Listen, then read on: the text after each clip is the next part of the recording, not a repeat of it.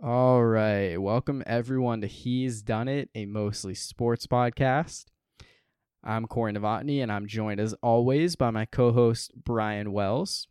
In this week's episode, we will be talking NFL Conference Championship games, as the Tampa Bay Buccaneers and the Kansas City Chiefs both won this past weekend. They are set to face each other in Super Bowl 55 in Tampa, with the Bucs becoming the first team to ever play a Super Bowl in their home stadium. We'll talk all the action that went down on Sunday and look ahead to the big game with preview and predictions. We'll talk some other NFL news that has popped up in the past week or so, with the Eagles hiring Nick Sirianni as head coach, Phillip Rivers announcing his retirement from the league, Matthew Stafford demanding a trade out of Detroit, and the Steelers signing Dwayne Haskins to a reserve future contract. Finally, in honor of Tom Brady and Patrick Mahomes squaring off in the Super Bowl, we will count down our favorite TV and film young and old duos in today's top 5. So with that, let's get started.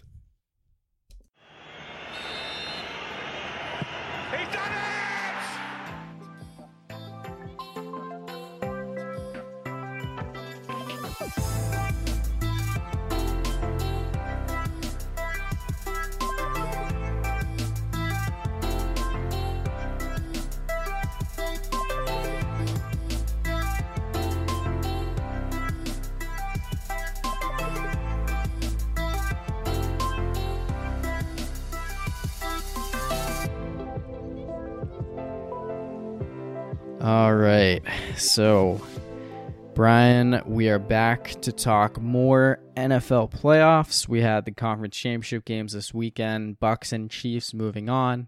We'll talk about both of those games. We have a lot of other NFL stuff to talk about, and even our top 5 this week is related to what we're going to see on the field in a couple weeks. But before we get into that, I do want to take some time to talk about the Baseball Hall of Fame. So I'm not sure if you saw, but no player was elected to the Hall of Fame this year. I did see that, and it's a joke. I think Barry Bonds, Roger Clemens, and Manny Ramirez should all 3 of those guys should be in. If I were a voter, those are the 3 guys that I would have voted in, and I'm disappointed that all 3 of those guys are still not in the Hall of Fame. So I think in all of those cases, there's an obvious reason why those guys aren't in, and it's because of their steroid connections. And I don't know. At this point, I'm kind of like giving up on the idea, because the one thing about the Baseball Hall of Fame that the other sports don't have is there is a character clause. And if you look at this ballot this year, there's only 3 slam dunk guys based on their baseball stats. It's Bonds, Clemens, and Curt Schilling. And all 3 of them have reasons that the character clause doesn't go with them. I personally would vote all 3 of those guys in, but I don't know. I understand. I get the concept. Like, those guys did steroids, and Curt Schilling is just like a horrible human being off the field. He's just a very opinionated guy about everything. And it's a lot of bad people the wrong way. Yeah, I mean, he has a lot of like history of not even just like racism and xenophobia. He said that journalists, like, he called for like their execution, they should be hanged, and these are the kind of people who are voting for him the Hall of Fame. I think he like bankrupted Rhode Island out of like $75 million. Like, he has a lot of he had a bad video stuff. game company that also was that he ran out of business as well, that didn't work out for him. And I mean, if I were a voter, I'm voting for strictly the baseball career stuff, nothing towards person. I mean, if it was a personality thing, Ty Cobb wouldn't be in the Hall of Fame. No, well, that's the thing is, before steroids, the character clause didn't really matter. Like, there are a lot of questionable characters that have gotten in over the years of baseball. I mean, you talk about baseball, half the game's history was before segregation ended. And, before, Jackie Robinson didn't make his debut till, 1947. They had already played 70 years of professional baseball at that point. So like there's plenty of guys that have shady histories of still gotten in. I don't know. I think that Barry Bonds and Roger Clemens' careers, what they did without steroids, are enough to get them into the Hall. But at the same time, that's a reason to say, all right, why do you do steroids? Like, you had this great career, and I don't know.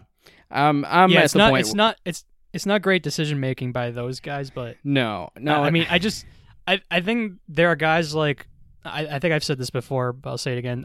There are guys like McGuire and Sosa where they made their careers on strictly power hitting, and I feel like for Bonds and Clemens, those guys were already great at baseball. Yeah, I mean, Bonds he had stole 500 bases. Steroids don't help you do that. He's a guy who is arguably the greatest baseball player of all time, just based on his hitting, and he certainly has a lot of fraudulent home run numbers. But yeah, his hitting stats are just ridiculous. And yeah, he probably wouldn't have the home run all-time home run record if it weren't for steroids. But I mean, still.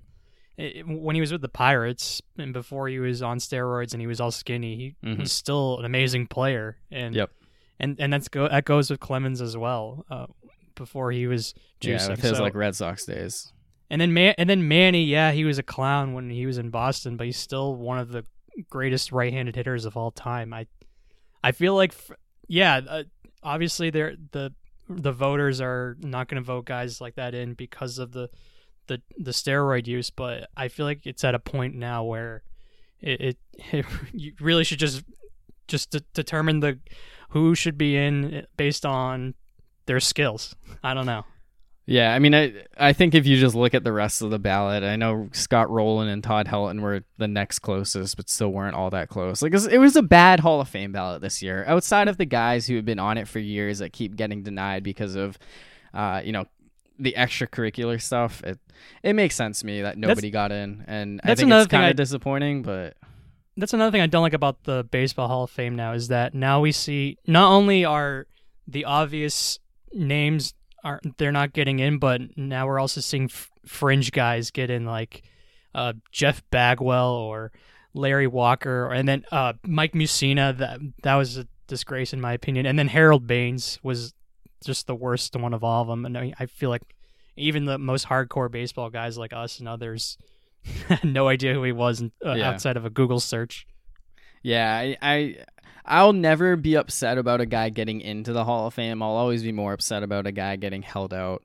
That's a good point. I agree with that as well. Yeah, and I think that there's reason to be upset about some of these guys not getting in, but at the same time, like it's right there in the reason. If a voter doesn't want to vote for them, it's right there. Hey, they took steroids, or they're a horrible human being. It's the combination of both the fringe guys getting in and the obvious amazing player names not. The combination of both is what makes me mad. Yep, but they never had the 2020 Hall of Fame induction ceremony. So Derek Jeter and Todd Walker are going to get their chance to. Larry Walker. They'll still be Larry Walker. Yeah, they'll still be on the. Todd Walker, great second baseman for the Red Sox, but not Hall of Fame. Larry Walker. They'll both get their time still this summer. They just won't be joined by anyone from 2021. So, all right. With that, let's get into the NFL talk, and let's start with the NFC Championship game. Tampa Bay Buccaneers go into Lambeau Field, defeat the Green Bay Packers 31-26, and they are set to play in a Super Bowl in their home stadium, the first team to ever pull that off. So, Brian, let's kind of get started here. So, Tom Brady, after 20 seasons with the New England Patriots, 6 Super Bowl wins and 3 more appearances, goes to Tampa year 1. And he gets back to the Super Bowl. So just your thoughts, just everything that Brady has accomplished this season. Let's just kind of start with that.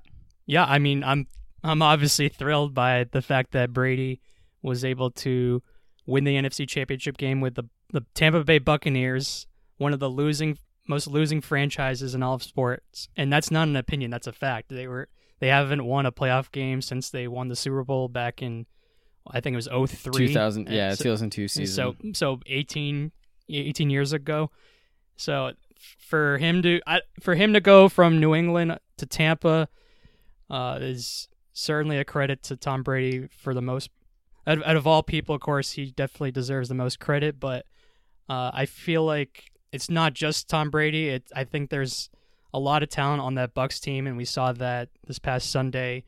With the weapons that he has on offense, where Mike Evans scored the first touchdown, and I think Godwin was awesome. I mean, I know he's had some drops in this postseason, but I thought he balled out in this Sunday. And Leonard Fournette, someone who I've been very critical of, he's arguably been their best player on offense, and he had that amazing run where he juked out a couple defenders for a touchdown.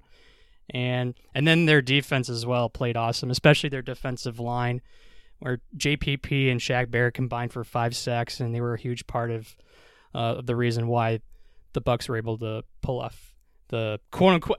Would you call it an upset over the Packers? They were underdogs. I do think it was an upset, even though they did beat them pretty good in the regular season. But it certainly was not a giant upset. I think it was only like a 3-point spread. So I guess just kind of going back. So I don't want to like sit here and like sound like a hater and like try to discredit Tom Brady or anything.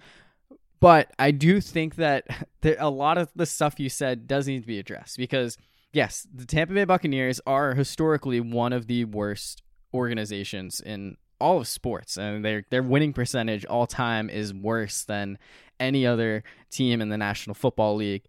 I think you give them the edge over the Lions and the Browns because they have that one Super Bowl win, but that's the only thing saving them from being right down with those two teams. That being said, this Bucs team is loaded. Like, he showed up, and they had a lot of talent on both sides of the ball. And yes, he was able to bring in Antonio Brown and Rob Gronkowski and probably Leonard Fournette. I don't know if he would have signed with Tampa had Brady not been the quarterback. But outside of that, Mike Evans and Chris Godwin, Scotty Miller, Tyler Johnson, those guys are still there. On defense, Levante David, Devin White, Ndamukong Suh, Jason Pierre-Paul. Like, those guys were all there. And this Bucs team has a ton of talent, and we shouldn't be looking at it like, oh, Brady came in and saved this horrible franchise. Like, this team was ready to win. If Jameis Winston was the quarterback, they would not be in the Super Bowl, but I do believe they would have been in the playoffs with all that Even talent. though you said with Brady on the team, you said before the year they wouldn't make the playoffs. I know. I was wrong about that. I did say that. So you're saying that in hindsight, that if Jameis were the quarterback this year with all that talent, they would have been a 9-7, 10-6 team in the wild card round. And maybe, well, I said they would have been 9-7 and missed the playoffs before I realized like what their schedule was, because once I saw that and like it came close to the season, I was like, all right, yeah, this team is going to make the playoffs. But I had them losing in the wild card round to start the season, and obviously they didn't lose in the wild card round, but they were still a wild card team. But yeah, I mean, just based on everything, if you look at last year's team, yeah, they went 7-9, but they had so many games against really great teams that they came close to winning, and they just had some terrible losses. And the team could have been so much better. And a lot of it was Jameis throwing 30 picks, but he also threw 5,000 yards and 30 touchdowns. So I mean, I think we knew that their defense had some talent and was pretty good, but we kind of didn't realize. And I'm not saying us; I mean everyone as a whole. I feel like we didn't realize it that much because of how often Jameis threw, how often he turned over the ball, and how many pick sixes that he threw. He definitely hurt their team last year, and Brady was never going to do that. So it made sense to bring in Brady and replace Jameis, and like that's what got this team over the top. But to say that it's only Brady, you're minimizing the work of a lot of people. Yeah. And I think that's what a lot of people have been doing, and that's no, really and frustrating. I agree with that. That's why I didn't want to come off.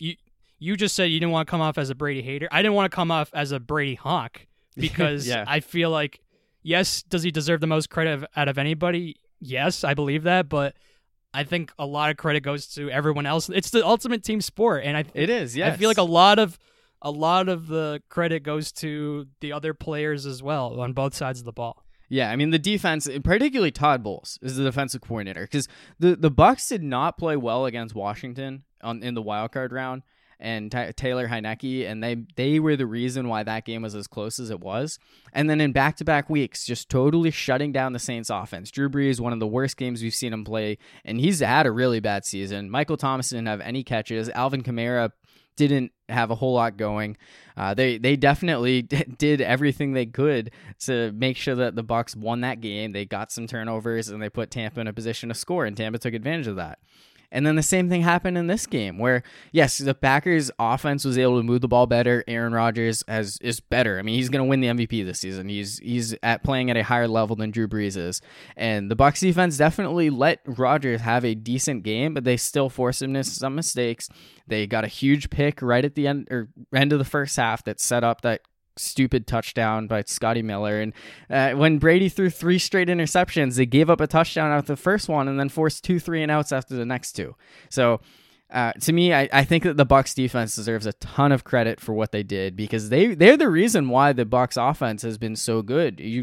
I think the Bucs had 7 takeaways to this point in the postseason through their first 3 games, and Tampa scored 41 points off those 7. So from there, I mean, they're giving Brady short fields, and he's taking advantage of them. He's putting it in the end zone for touchdowns. Well, that's a credit to Brady as well for taking advantage of the opposing team's mistakes as well. I agree, and I agree. I think that it's like you said, it's a team game. The offense needs to do that because, like I said, Aaron Rodgers, he only scored 6 points off 3 turnovers. Far less than what Tampa was able to do these past few weeks. But it's just the case. The Bucs defense is putting the Bucs offense in position to succeed. That's kind of the difference between Brady and Rodgers in this game, is that Brady took advantage of the Packers' mistakes on offense, while Rodgers didn't really, because, like you said, even though Brady threw those interceptions. Well, first of all, the last interception was really just you really just look at it as a mediocre punt, because it was 3rd and 2, and there was a corner blitz, and Brady just had to throw it up in the air. So I don't even really count. It was the first ugly pass. The first one was definitely a mistake that got the Packers back in it, and the second one was, maybe Mike Evans should have made a better attempt at it, but it was too high. Yeah. Brady had too much velocity on that throw, so I put that more on Brady. But I mean, Rodgers and their offense didn't really capitalize on Tampa's mistakes, and I think that's the biggest difference between why the Bucs won and the Packers lost. Yeah, and I mean that was certainly a big thing, as Rodgers had those opportunities. Brady threw 3 picks, and they only scored 1 touchdown off those 3. At the same time, the Bucs defense was phenomenal. The Packers defense had a rough showing, particularly Kevin King. He was on the bad end of multiple touchdowns. He had that Scotty Miller touchdown right before the half. That was the game. Like, at that point, it was like, okay, so Tampa already gets a pick off Aaron Rodgers. They slow down a drive, and it looks like they're not going to make anything of it. They're getting ready to punt. They go for it on 4th down, pick it up. But regardless, they're at the 39-yard line. There's 8 seconds to go. If nothing else happens here, the Bucs are taking a 57-yard field goal in 25-degree weather, whatever it was. And I don't know how Mike Pettin and Kevin King or whoever allowed that touchdown to happen. Like, that is the most ridiculous touchdown I've ever seen scored in a conference championship game. And that's why I brought up Mike Pettin last week, is that he's not exactly one of these sharp head coaches. That play right there just showed you how bad the coaching is in the NFL.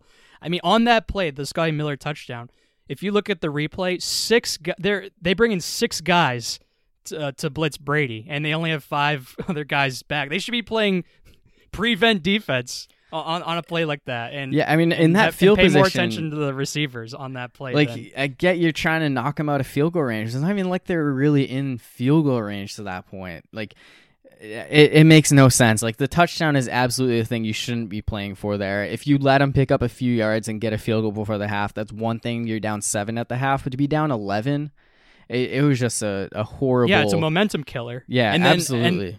I mean, if you were to ask me whether the Bucs won or the Packers lost, which one is it more of? I mean, I think it's a combination of both, but I think the Packers' mistakes stick out a lot more than the Bucs success, because not only was a Scotty Miller touchdown really bad for the Packers, but they also had some other key mistakes as well. And early in the second quarter, it was 14-7 Tampa, and the Packers at the goal line, and they go to Devontae, their goal line threat, basically, since they always throw at the 1-yard line, and he drops the pass, and they end up getting a field goal out of it, which kind of hurt them later in the game, of course. And then the second half, Aaron Jones had that horrible fumble. Yes, he did get injured on that play, but he still got a hold of the ball. He fumbled before the injury. Yeah, and that led to the Brate touchdown, which made it 28-10. It felt like it was over at that point. The fact that the Packers were still able to get in just kind of goes to show you how bad that those 2 touchdowns were, right before and after halftime. Yeah, and yeah, they just made mistake after mistake, and then the obvious ones at the end. Where, I mean, what did you think of that? Wait, sorry, say Let's that start. Wait, what are you gonna ask? Well, I was going to ask you what. I'm sure you have the same opinion as everyone else, including myself. But what did you think of the decision to go for the field goal at the end? I think that was an awful decision. Yeah, and I get analytics kind of say like, okay, maybe it wasn't that terrible, but it's 31-23. You need a touchdown. You need a 2-point conversion. You have 4th and goal at the 8-yard line, and kicking a field goal, you're giving the ball back to Tom Brady and the Bucs offense. Why? It was an absurd decision, and Matt LaFleur talked about it after the game, and he said his thought process was, well, we have the 2-minute warning and we have 3 timeouts, so we technically have 4.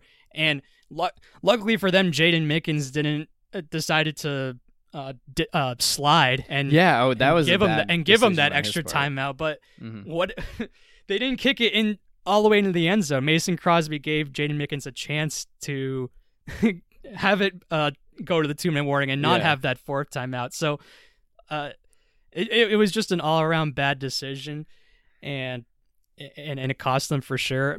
But another thing I want to mention about that sequence, I think one of the reasons why Matt LaFleur went for the field goal was that before the field goal, when the Packers got to 1st and goal, like they couldn't get anything out of those few plays, and I feel like Rodgers is kind of a scapegoat because of the bad decision to go for the field goal, when I think he deserves a little bit more blame for that sequence. I mean, if you look on the replay on 3rd down, I think it's clear as day that he could have, I don't want to say get a touchdown, scramble for a touchdown, but I think he could have scrambled for at least a few yards and make it 4th. He would have at least gotten like the 2-3 yeah, yard line. Get to the 2 or 3 yard line, and then you don't have to go for the field goal. You can get a 2 or 3 yard play on 4th and goal and have an easier shot at to the end zone. And I think Rodgers isn't getting enough blame for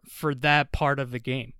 Yeah, I mean, and it's more Matt even LaFleur going back to the first half, like you said, when they had 1st and goal, I think 7 or 8 yard line, about the same spot, and ended up kicking a field goal there as well. Like those are just times where the Packers get down to the goal line. You're like ready for Devontae Adams, and he just has to force it into double coverage to Adams every single time. And I know Adams is by far their best option on offense, but I think you still should try to get some chunk yards from. Maybe not Aaron Jones, because the Tampa defensive line is just gross, and they just are amazing at stopping the run and even stopping screen passes as well very effectively. But I feel like you should still try to get Lazard or Valdez-Scantling or Tonyan a little bit more involved in goal line situations. I know Tonyan had that touchdown, that short touchdown later in the game, and Valdez-Scantling is obviously a great deep threat, but I feel like Rodgers forces it way too much to Adams when they get to the goal line, and I think that cost them. That's part of the reason why they lost. Yeah, I think that's a fair way to look at it. In terms of kicking the field goal there, any argument as to why they should have kicked the field goal, you can use the same thing as to why they should have gone for it and not worried about turning the ball over by not getting it.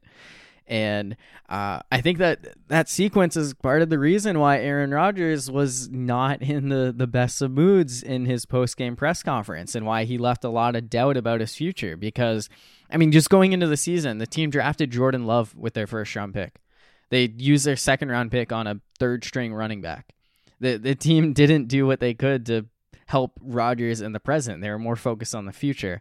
And then to have his final time on the field being taken off on a 4th down play when his team is down by 8 to kick a field goal, I can understand why he would kind of be questioning, like, all right, do I really want to keep doing this for this team? Do I really want to keep trying to make this stuff with Matt LaFleur work?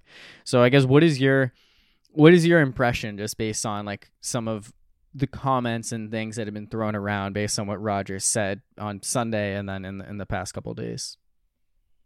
I mean, I feel like it'd be so easy to say that the Packers should just bring in Aaron Rodgers back because he's an MVP, of course. He definitely deserves to win MVP this year, and Jordan Love isn't ready. I mean, Jordan Love didn't even dress for these games. No, he was healthy and active. Yeah, healthy and active for just all these games. So I think that's clearly a sign that he's not ready to take over the starting position. So from that standpoint, it'd be easy to say, yeah, we should just bring Aaron Rodgers back. But I don't know, like what if Aaron Rodgers continues to have that like mopey attitude and wanting a new contract? And I don't know, like obviously for now it seems like a great idea just to bring him back and not trying to find that bridge guy. But I mean, at the same time, I don't know. I kind of want to hear more of your thoughts on it because it's I think it's a harder situation than people realize. So I think the Packers absolutely should want to bring him back. I mean, the guy was the MVP this year. He took you to the NFC Championship game for the second year in a row. There's no reason that the Packers should want to move on from him. Their CEO basically said as much. To me, the only reason why Rodgers wouldn't be the quarterback of the Green Bay Packers next season, or I guess, really just focusing on 2021, would be because he asks out. He decides he doesn't want to keep doing this with his team. He doesn't believe that they're going to help him. I think that's the only way it happens. That's part of the reason why I think it's a lot harder than people realize, because Rodgers is certainly going to be unhappy. And he certainly wants a better contract given the QB market. Why right do you now. say that? Because he's under contract for 3 more seasons, and yeah, but he's set to make $37 million this year.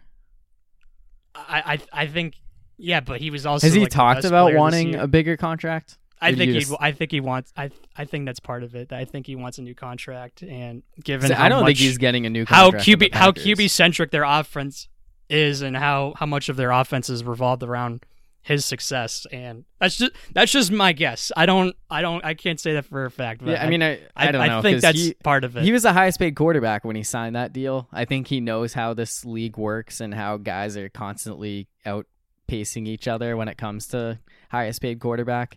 And regardless, I think part of it is also the coaching decisions. Yeah, I think that's what it comes LaFleur down to. and having McCarthy as well, who was not that great, and I mean, even the general manager decisions. Maybe like even the weapons around him. I mean, after Adams and Aaron Jones, it is a drop off. I mean, because I feel like Rodgers has made Lazard, Valdez-Scantling, and Tonyan better players rather than the other way around. Because I mean, let's face it, they're not exactly known commodities until Rodgers made them successful. Yeah, I mean, so to me, I guess it kind of brings back memories to the end of the 2016 season when Ben Roethlisberger. With Ben Roethlisberger, when he was having doubts about his future, which, not necessarily coincidentally, was following a tough conference championship game loss to Tom Brady. That Steelers team felt really good going into that game. I think they'd won 8 straight going back to the regular season, actually 9 in a row, and they got killed. And Ben Roethlisberger was not on great terms with Todd Haley. They did not get along very well. He just had Le'Veon Bell get injured, didn't even play in the second half, and it was just a bad way to end the season. And I get when you just go through that, you question, do I really want to keep trying to do this? And that's kind of where I see it with Aaron Rodgers, where he's like uncertain about things. It's a really bad loss. It leaves a really terrible taste in your mouth. You start thinking, all right, what do I have to do to prevent this from ever happening again? And I think the easy answer is be like, well, I don't know. My future's uncertain. I don't know what's going to happen. Like, maybe I'll be somewhere else, whatever. Maybe I'll retire. But ultimately, I think it's just going to be something that's blown up, doesn't turn into anything, and he's going to continue to be the quarterback. I just think with the Packers, it's the same thing every year, where they're a good team, very good team, maybe, and even this year a great team, and they make it to the divisional round or NFC Championship game, and then they end up losing to either a better team or they make enough mistakes to cost them a win or a chance at a Super Bowl, and it's just I don't know. And the reason why I brought up Tom Brady and when you actually said Ben Roethlisberger is because I remember in 2016 or 2017, after losing to the Eagles in the Super Bowl. No, so after the year, well, that same year, they had to make a decision on Brady or Garoppolo. Oh yeah, like during that year, yeah. And Belichick was forced by ownership to get rid of Garoppolo, and that was the year when Brady and Belichick had all this. There were all these reports of the tension between them. Yep. And then it even showed later in the year when they made the Super Bowl, but then they lost to the Eagles, and a lot of that had to do with I think the decision making of Belichick and his ego getting in the way, especially with deciding to bench Malcolm Butler, and there was a lot of tension from that point on, and even into next season. And I know they won the Super Bowl the next season, but the tension between the two of them was obvious, and then it led it even into the next season to the point where Tom Brady's now in Tampa. So yeah, I think something similar can happen with Rodgers and having a rift between him and the front office and the coaching staff, and seeing that how great of a year he had and kind of end up being for nothing.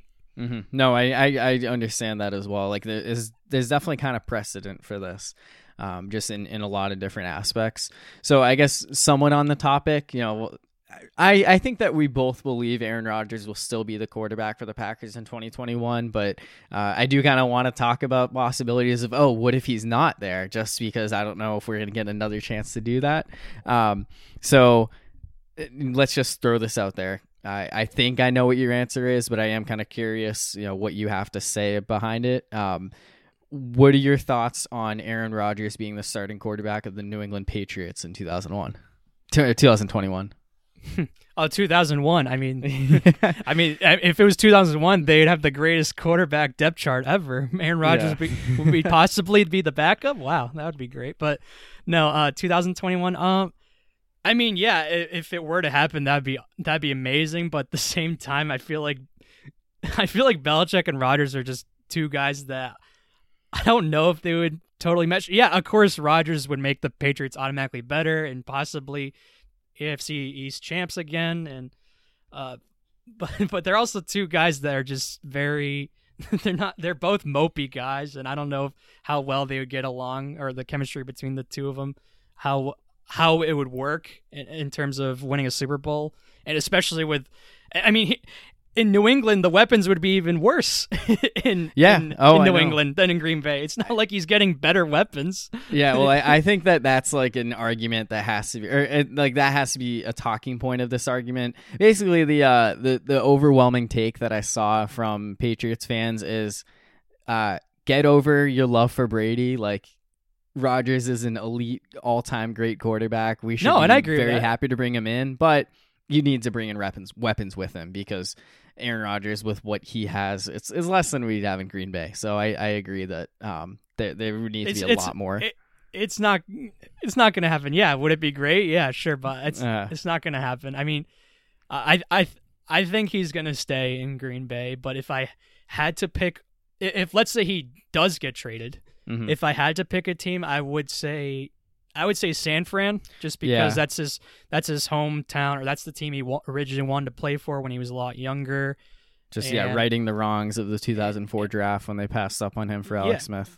Exactly, and so there's definitely a narrative towards that pick, and I also feel like San Fran has. I feel like they're just too conservative of an offense with Garoppolo. I just don't think they fully trust him, and. I don't think they want Garoppolo anymore, to be honest. I think they want to find the next guy, whether that's Watson or Rodgers or Cousins or whomever. I don't think they want Garoppolo anymore. They certainly are a team that's going to be linked to upgrading at the quarterback position. Another team that I'd want to throw out there that I think that has a possibility, although I don't know how it would work. So NBA style trade, this can happen without issue. I don't know in the NFL how it works when it comes to like guaranteed money and signing bonuses and dead cap space and everything, but a trade that I would like to see happen, or I think would be very interesting with Aaron Rodgers, would be Aaron Rodgers to the Rams for Jared Goff and a boatload of draft picks. Aaron Rodgers has a home in Southern California. LA makes a ton of sense. Instead of being with Matt LaFleur, he goes to Sean McVay, who I think is even more of an offensive genius. And SoFi Stadium is hosting the Super Bowl next year, so Aaron Rodgers will have a chance to do what Tom Brady did this year and play a Super Bowl in his home stadium. On the flip side, Jared Goff would get to reunite with Matt LaFleur, who was the offensive coordinator in 2017, his first year when he broke out with the Rams, so maybe there's a chance he could kind of revitalize his career there. Regardless, they'd be getting a ton of draft picks to be able to bring in more talent to that team to replace the drop off from Rodgers to Goff. I don't think it's going to happen. Realistically, I like that choice. Yeah, I mean, I think it would be a fun trade this year. Either of these things are going to happen. No, I don't think so at all. If he were to get traded, I could see that scenario as well. Yeah, California teams, that feel like a scenario for sure. So Tom Brady, Tampa Bay Buccaneers advancing to the Super Bowl. They'll be taking on Patrick Mahomes and the Kansas City Chiefs, who defeat the Buffalo Bills 38-24 in the AFC Championship game. Now, this game went basically how I expected the Chiefs-Browns game to go last week. If you remember, I said Cleveland would jump out 10-0, and then Kansas City would roll them from there. Basically what happened in this one, Buffalo goes up 9-0. Kansas City goes on a 38-6 run. Buffalo scores another touchdown and field goal to make it a little closer, but 38-24, Kansas City in control basically the entire game, certainly the final three quarters. So is this the best performance by the Chiefs to this point in the season, in your opinion? If I had to pick, I guess I would say yes, just given the stakes and just also the fact that Tyreek Hill and Travis Kelce were both on fire in this game. I mean, I don't know if that's a credit to the Chiefs or a knock on the Bills for not trying to at least take out one of those guys, but the fact that both of them were as involved as they were, and when you factor in Mahomes' injuries prior to this game where he had that concussion and he also has turf toe, and they just made it look so easy, which is why I, as someone that's invested in Tom Brady's success with the Bucs, and they have to face Kansas City in the Super Bowl, and we saw what they did in Week 12. I'm definitely nervous because I feel like KC, as great as they are, they haven't been really this dominant until maybe now. I mean, even though they went 14-2 this year, basically most, not all their wins, but a lot of their wins have come in one possession games, and this is their first time covering the spread since like Week 8 or something. Yeah, which is just absurd, given how good they are. And yeah, so I feel like they haven't been super dominant up until this point, which definitely worries me. And then you also got Clyde Edwards-Helaire back, who, he wasn't very effective, but Darrell Williams has been very serviceable in his replacement of him. And their offense is just rolling, and I'm worried about that. Yeah, the Chiefs, this was, by all accounts, their best game of the season, at least offensively. Before this, the only time they scored more than 38 points, they scored 43 against the Broncos, and that included a special teams touchdown and a pick six. So this is the best game for their offense, just firing on all cylinders in this one. Like you said, Tyreek Hill and Travis Kelce, huge games for both of them. Tyreek Hill at 9 catches for 172 yards, Kelce 13 for 118 and 2 touchdowns. Patrick Mahomes playing with turf toe, which is, according to some people, would say even like scarier and more dangerous than a concussion. Like, this is something that really has limited players in the past and could require surgery. And I think it's very impressive that the Chiefs were able to play this well in spite of that. And before the postseason started, we had asked who was the biggest threat to the Chiefs. So you and Ben both said the Bills. I said the Steelers because I didn't think that the Bills could outscore the Chiefs, which held true.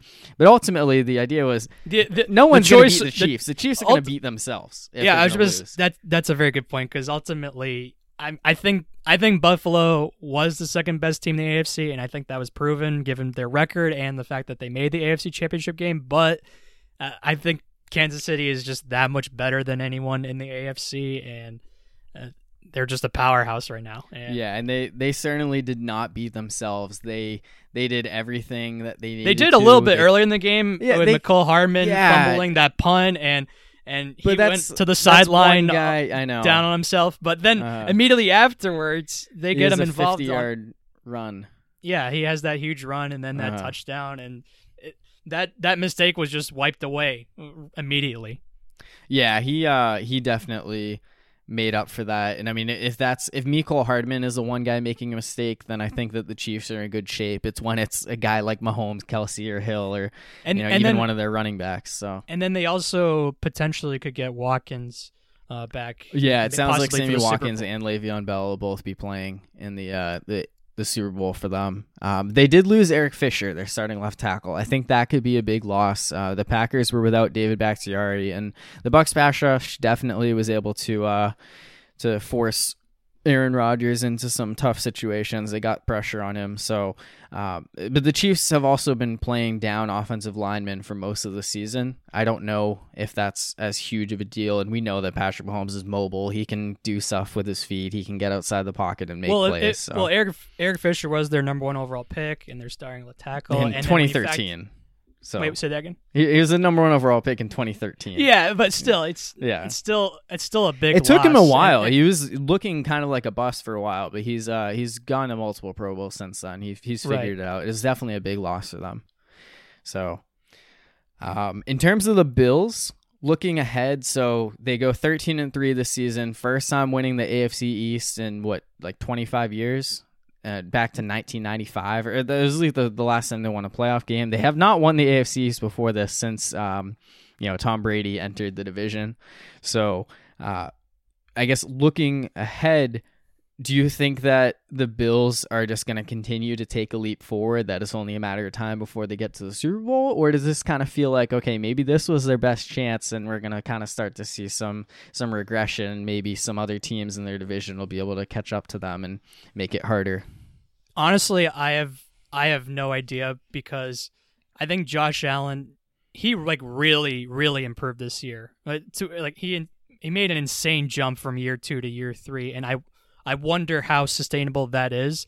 And I know he's brought this up, that one of the reasons he's improved this year as much as he has. I mean, of course, he's improved his quarterback mechanics and his presence in the pocket and everything else, but and his accuracy. But I think part of the reason why he also succeeded this year was because of the lack of fans in the stands. And he talked about how he's been really pumped up for a lot of, he's pumped himself too much for games, and there were fans in the stands for against Kansas City, and it was an AFC Championship game, a game away from the Super Bowl, and I think that factors in for some players, and I think that could factor in for Josh Allen. I mean, I still think he'll be really good. I think he's improved a lot as a thrower, but we did see some Josh Allen type of mistakes, like year 1, year 2 kind of mistakes, where he held on to the ball for too long at times, and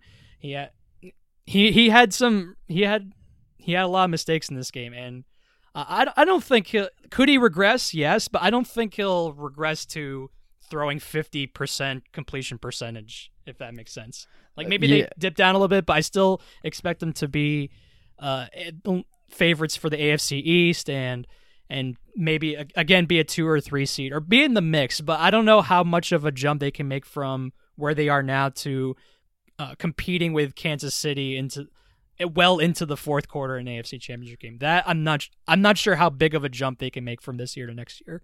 That is an interesting thought about Josh Allen and fans, because there of course were no fans at any Bills game until the playoffs this season, and in the playoffs the Bills did not play all that great. We saw the offense not play at the same level they were playing at the end of the regular season, and you would think for most players not having fans kind of takes away from things, but I don't know. Maybe if he's just pumping himself, I think for his case, it's just too much in his head. I think it helped for his. I don't want to say it's the sole reason why he was good this year. No, I mean I get the concept though. I think there are people out like Josh Allen haters out there saying that he was great this year because of that, or because they had Diggs and Beasley and it wasn't because of him. No, I think he's improved himself a lot as a passer, and the other stuff definitely helps though. Now that he has actual receivers to throw to as well, but I don't know what the case is for the Bills if they're gonna make. I don't see him going back to earth in terms of what they were when Tom Brady was in the division, where they're this crap team. But I don't know if they can make that jump towards beating Kansas City or not. That's what would worry me if I were a Bills fan. See, I don't think they're going to win 13 games next year. I think the AFC East is going to be tougher before it gets easier. I think that the Dolphins are going to continue to make a leap forward. I have to think that Bill Belichick's going to do something with all the cap space to be able to I think improve with on all that the cap team. space that the Patriots have, and the fact that Brady has had as much success as he's had this year and going to a Super Bowl, I'm sure I've talked about this several times with you and Ben, that I think that is going to really motivate Belichick this offseason to really make much better roster decisions and have them compete for a playoff spot again.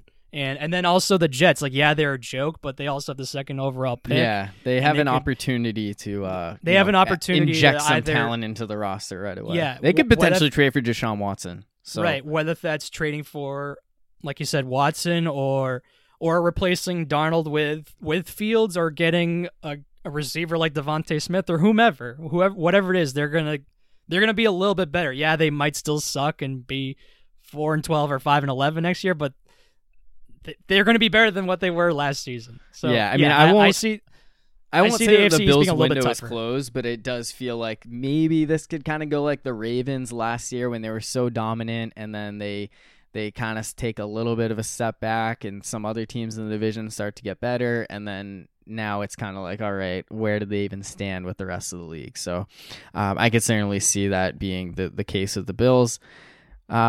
But hey, they have a ton of talent on the roster, and I wouldn't be shocked if they continue to be just as good next season.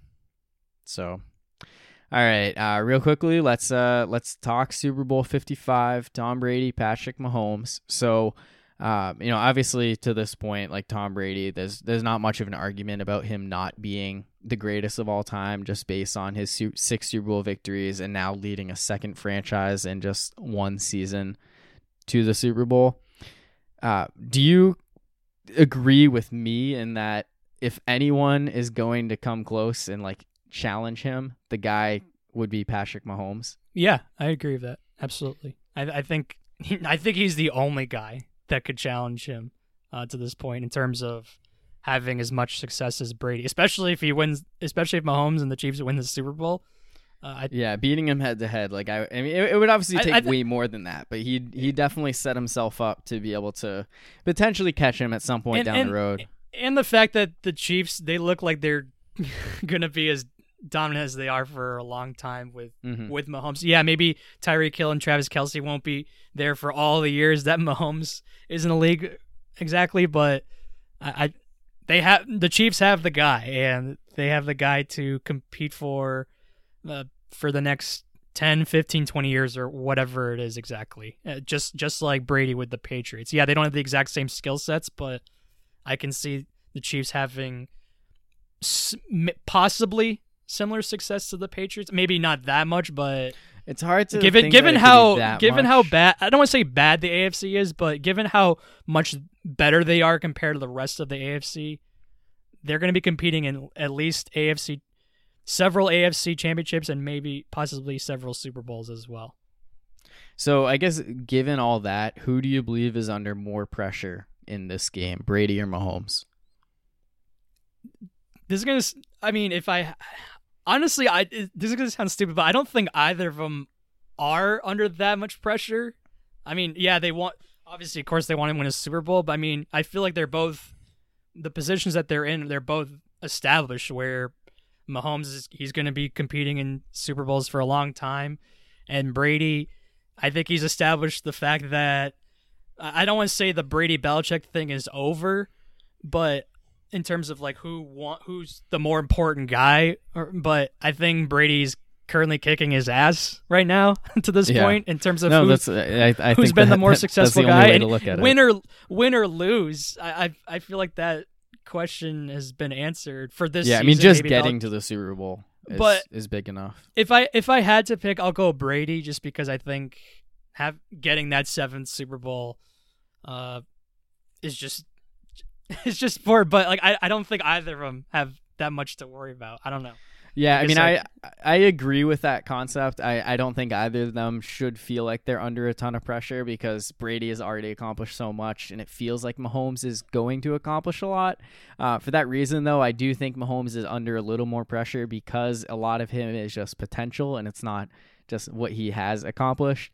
All that being said, I feel like I mean, I obviously there's no way of knowing this, but I feel like Brady would be the one who feels under more pressure. Like he's the one who is gonna, feel like this is extra important that he wins this compared to Mahomes, just because of the kind of competitor he is and like someone who, the way he approaches the game.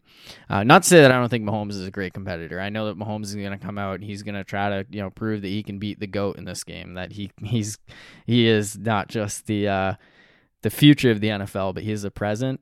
But I can kind of see this one where both these guys, maybe they're not really under a lot of pressure, but they're both going to kind of convince themselves that they are.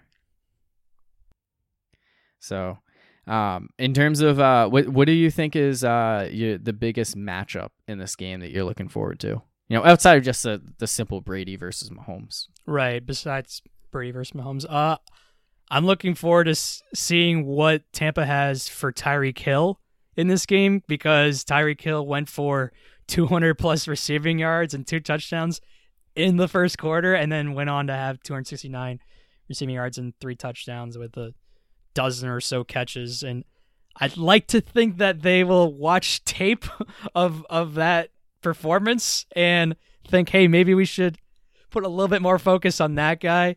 I'd like to think they won't just put Carlton Davis into single coverage, and that they will try to figure out a way to give him safety help over the top or double coverage or whatever it is. I'm interested to see what they do with Tyreek Hill, just given how just freakishly fast he is and how much he killed them in their first matchup. And I don't want to say I like Tyreek Hill because he's probably a bad guy, but he's so fun to watch given how fast he is. And I'll admit there's a sort of a bias towards that, but so I'm looking forward to seeing what Tampa has in store for that matchup.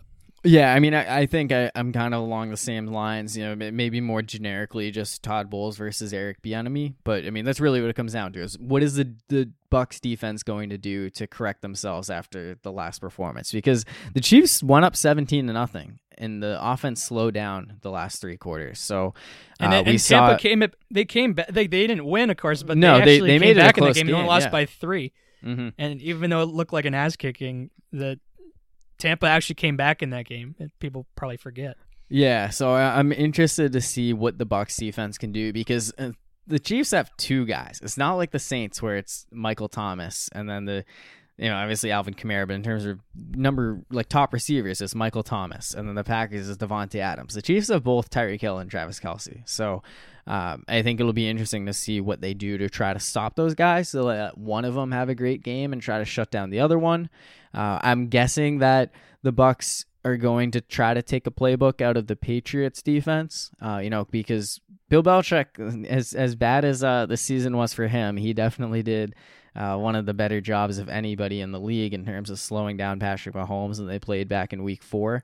So my guess is that they're going to try to look toward that game, maybe look toward the Raiders game, a game where Mahomes didn't play all that great, even though the Chiefs still scored 32 points. I think at those 2 games earlier in the season, that's what the Bucs should be looking at and see if they can find anything in terms of being able to stop that Chiefs offense. I can agree with that, just because I think so. Mahomes has faced the Patriots, I think 4 times now in his career, and yeah.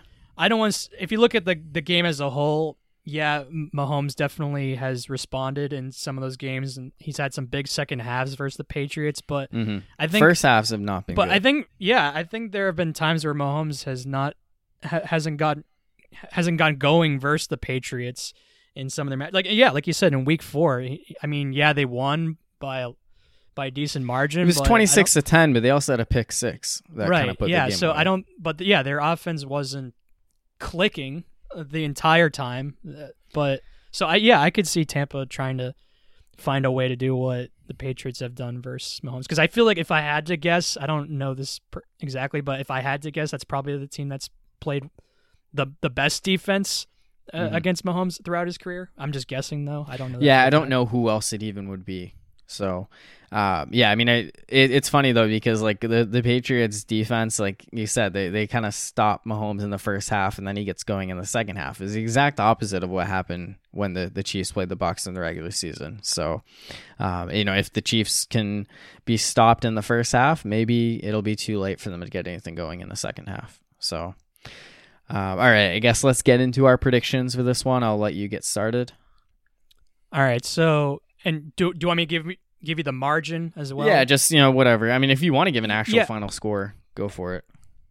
So last game it was 27-24 Chiefs. Yep. I will go with the exact same result. I'll say 27-24 Chiefs.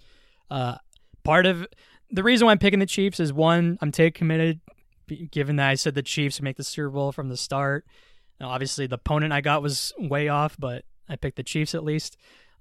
Two, I'm picking them just for karma, so it could be like the Bucs and the Packers, where I picked the Packers just to win by a little, but I end up talking about why I think the Bucs could win, and that's what happened. So part of it's committed, part of it's because of karma, but it's also because I think they're the best team in the NFL, and I think it's impossible to limit both Tyreek Hill and Travis Kelce. Like you said, I mean, with the Saints have Thomas and the Packers have Adams, so it's easy to take out the best option on offense. But I mean, the Chiefs have two very, very elite options on offense, and I think it's going to be really tough for them to limit both those guys. And yeah, I think their offense is really, really clicking. And not that the Bucs aren't right now, because I think ever since they upset the Saints, they've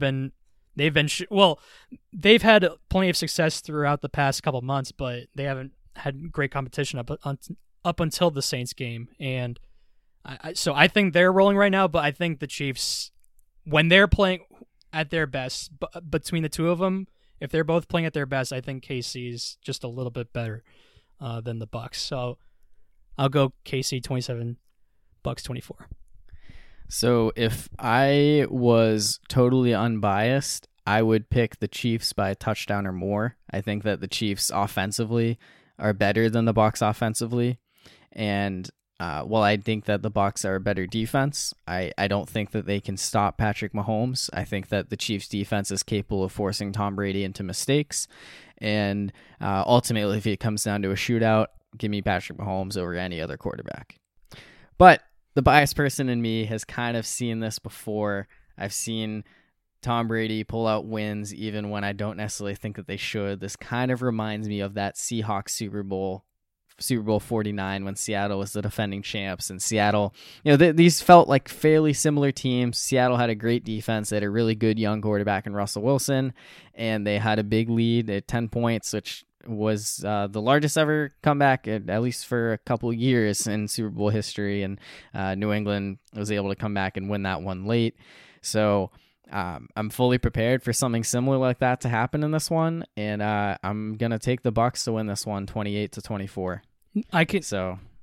I don't blame you. Like, I mean, part of the reason why I don't want to take the Bucs is because it would be 100% biased, and I would just say, yeah, go Bucs, go, fire the cannons, blah blah blah, and just yeah. And you're picking the Chiefs, the goat's gonna win jinx, as a jinx. This is my countering your jinx here. Yeah, so we're basically both just trying to jinx each other. Yeah. I love that. Yeah, we're hedging the Chiefs, ourselves. But I want to be wrong. Yeah, I want to be wrong as well. And just have karma go the other way. That's part. I'll admit that is part of the reason why I'm picking the Chiefs. Unfortunately, one of us will be right. So. We'll see who that is. I love that though. We both are picking one team when we were rooting for the other one. We're just doing it for karma. Why not, right? Yeah, exactly. So, I totally agree with that.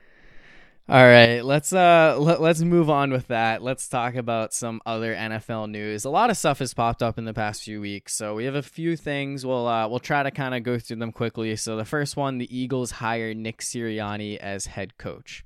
So I guess right off the bat, had you heard of Nick Sirianni before the Eagles hired him? Nope. Yeah, 39-year-old offensive coordinator of the Colts. I don't think that us saying that makes us like casual football fans, because I think that was a lot of the reaction around the league. The Eagles were interviewing a lot of young guys, and I never heard Sirianni's name pop up, and then all of a sudden they hire him. And I guess so. My big thing with this, I don't know enough about Sirianni to say that he's going to be a bad hire. He might be a great offensive hire. I mean, the Colts have a pretty decent offense. They had an old man Phillip Rivers playing quarterback for them, and they were a good offense. They went to the playoffs, and maybe that's the kind of guy that the Eagles should bring in. But I think this is kind of, to me, it's more about the guys who aren't getting hired, who aren't getting the chances. And it blows my mind how Nick Sirianni can get a head coaching job before Eric Bieniemy. I totally agree with that. I think Bieniemy should have a job at this point. I think it's absurd that he still doesn't. And I mean, is it more Andy Reid than Bieniemy? I mean, probably, yeah. But I mean, I still think part of the reason why the Chiefs have been so successful, I'd like to think part of it is because of the offensive coordinator. Naturally, yeah. I don't know. Oh yeah, if they're the best offense. Like he's a great the leader. Patrick coordinator. Mahomes says that. Like, doesn't one thing equal the other? I don't know. I agree. I think it's absurd that he doesn't. And say what you want about Josh McDaniels and the way he left for the Colts job and then not going to the Colts. So maybe that's still left a bad taste in people's mouth, the way he handled that situation. But I still feel like he should have a job too. Whether if that's with a team like the Eagles or Chargers or wherever. I mean, I think he should have a job over Nick Sirianni. And I think part of the reason why he's, or maybe the reason why he is there is, so Frank Reich is the head coach for the Colts, and I think Wentz, the most success he had was that year where he got injured and they won the Super Bowl without him, and that's when Frank Reich was their offensive coordinator and he was still there. And maybe the Eagles are trying to get that, trying to find that the next best thing instead of Frank Reich, because they obviously can't hire him back, but maybe get the OC there, and maybe was Sirianni with Philly under Frank Reich, and he went to Indianapolis. But he no, so it's just like hope, like by association. Yeah, the whole Sean McVay effect. Like, oh, this guy knows Sean McVay. Let's hire him as head coach. How did that work out for the Bengals? Zach Taylor. I'm not saying it's great. Yeah, I get what you're saying. I'm not saying it's a perfect analogy. I'm just saying that maybe that's the reason why. I'm not saying it's a good reason to do it. I'm just saying that's probably the reason why. Yeah, and I think that's such like a dumb thing. And even just looking around some of the other guys, like Brandon Staley, he was an outside linebackers coach for the Bears in 2017. Before that, he was a coach at John Carroll University. I think that's like a D2 school, and took him 4 years to go from that to becoming the head coach of the Los Angeles Chargers. And it's just like a lot of these arguments that continually are made about black head coaches. I mean, in the case of Bieniemy, is like, oh, he doesn't interview well. Oh, it's all Andy Reid and like all this stuff. I've heard him interview with just reporters in general. He comes off as a genuinely great guy. Yeah, there are a lot of teams who have, like, there have been reports saying that he's had great interviews. It just doesn't make any sense to me, like, why these narratives still get thrown out there. And it's like all these great black coaches are just getting totally overlooked, and all these young white guys just continue to skip the line. It's like all these arguments, like, this isn't to say that I don't think Sirianni can be a great head coach. Maybe he's going to come in and he's going to do what Doug Peterson did and lead the Eagles to a Super Bowl after a couple of years. I'm not gonna pretend to know if Sirianni is going to be a good head coach or not, but I will tell you, and we talked about this last time, I will tell you Dan Campbell will not be a good head coach, and I have no idea why the hell he's a head coach right now. Yeah, and like even just looking at some other guys like Byron Leftwich, offensive coordinator for the Bucs, like what he did last year with Jameis Winston, what he's doing this year with Tom Brady, he's not even getting any opportunities. It just, I don't know. It's just like, I think it's frustrating because the NFL has gone leaps and bounds to try to give more opportunities for minority hires with the Rooney Rule 18 years ago, and yet we only see a handful of minority coaches in the NFL. And I mean, the Steelers head coach Mike Tomlin is one of the best in the league, and he continues to be the standard. I've talked a gazillion times about how great Brian Flores was. Yeah, and he's been awesome. This is before he started head coaching games in Miami, and yeah, they sucked at first, but I feel like the Dolphins have really improved from when he started to now. And yeah, they didn't make the playoffs this year, but I think they got a bright future still, and I think a lot of credit goes to him, and he's a minority head coach, and yeah, I agree. I think there are some head coaches like Bieniemy, 100% sure should have an opportunity to prove that they can be good head coaches. Yeah, and Bieniemy could still get the Texans job. It actually sounds like it might be between him and Leslie Frazier, who's the defensive coordinator for the Bills. So that there's a possibility that one of those guys ends up getting that job in Houston. So do you think it's an actual issue, or do you think it's just a coincidence that some of these guys haven't worked? So you said Leslie Frazier, Jim Caldwell. I'm trying to think of who's the guy in the Anthony Lynn. Anthony Lynn, yeah. Yeah, so I mean, maybe is it just a coincidence that some of these guys just haven't panned out, but guys like Tomlin and Flores have, but most of them haven't? Or do you think it's an actual problem? I don't think it's any different than with other like white coaches around the league. I think if you look at the stats, it would probably come out the same. It's just that there's not a lot of guys getting these opportunities. Guys get fired in the NFL all the time. That's not necessarily a reason to say that no one else should ever get hired. And like, I mean, Todd Bowles, he was not great as Todd head coach Bowles, of the right? Jets. He was the Jets head But coach. he's been phenomenal as the defensive coordinator for the Bucs. He was phenomenal as defensive coordinator of the Cardinals. And yeah, the Jets are a really dysfunctional franchise to begin with. I mean, Pat Shurmur got another head coaching opportunity, and how did that work out with the Giants? Like, and who did they replace him with? Joe Judge, just a random wide receiver special teams coach for the Patriots. It's just like, which I hated that move. Yeah, I mean, there's just, I don't know. It like there's a lot of guys that are jumping the line, and like this whole idea the guys need to wait their turn, and it's just, I don't know. I understand why there's a lot of frustration around the Rooney Rule and the lack of minority coaches being hired as head coaches, because it's you just see these guys just come out of nowhere over guys who have that more of that track record. They just continue to be passed over. So, one thing I will say is there were 3 black GMs hired this offseason. I think there were only 2 before this. So Washington, New Orleans, and Detroit all did. So, I mean, I guess that's a good sign of improvement this offseason in the NFL. But you certainly would hope that you can kind of see more balance moving forward, because 70% of the league is African American and only 4-5 head coaches. So there's definitely an imbalance there, and I think that's certainly something you'd like to see the NFL correct itself with. But I think that this offseason kind of proved that maybe that's wishful thinking. I'll admit, if we talked about this 2 years ago, I wouldn't have said this was an issue, and it's just a coincidence that the minority ones haven't worked out. But I'll admit, this is repeating myself, but when the offensive coordinator on the best offense for multiple years has been interviewing all this time and is still not getting a head coaching job, and is just absurd. And when you hear like all these reports about how great the interviews are, and when I listen to videos of him talking with other reporters, of Bieniemy talking with reporters and coming off as a great guy, that's the one that I will not understand out of all of them.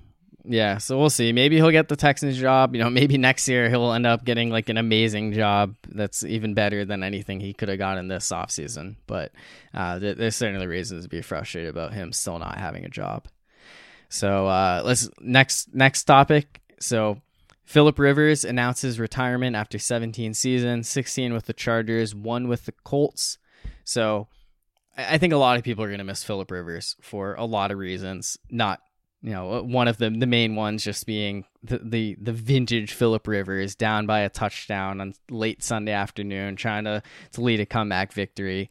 He's certainly someone who's provided a lot of entertainment to football fans around the league over the past decade and a half.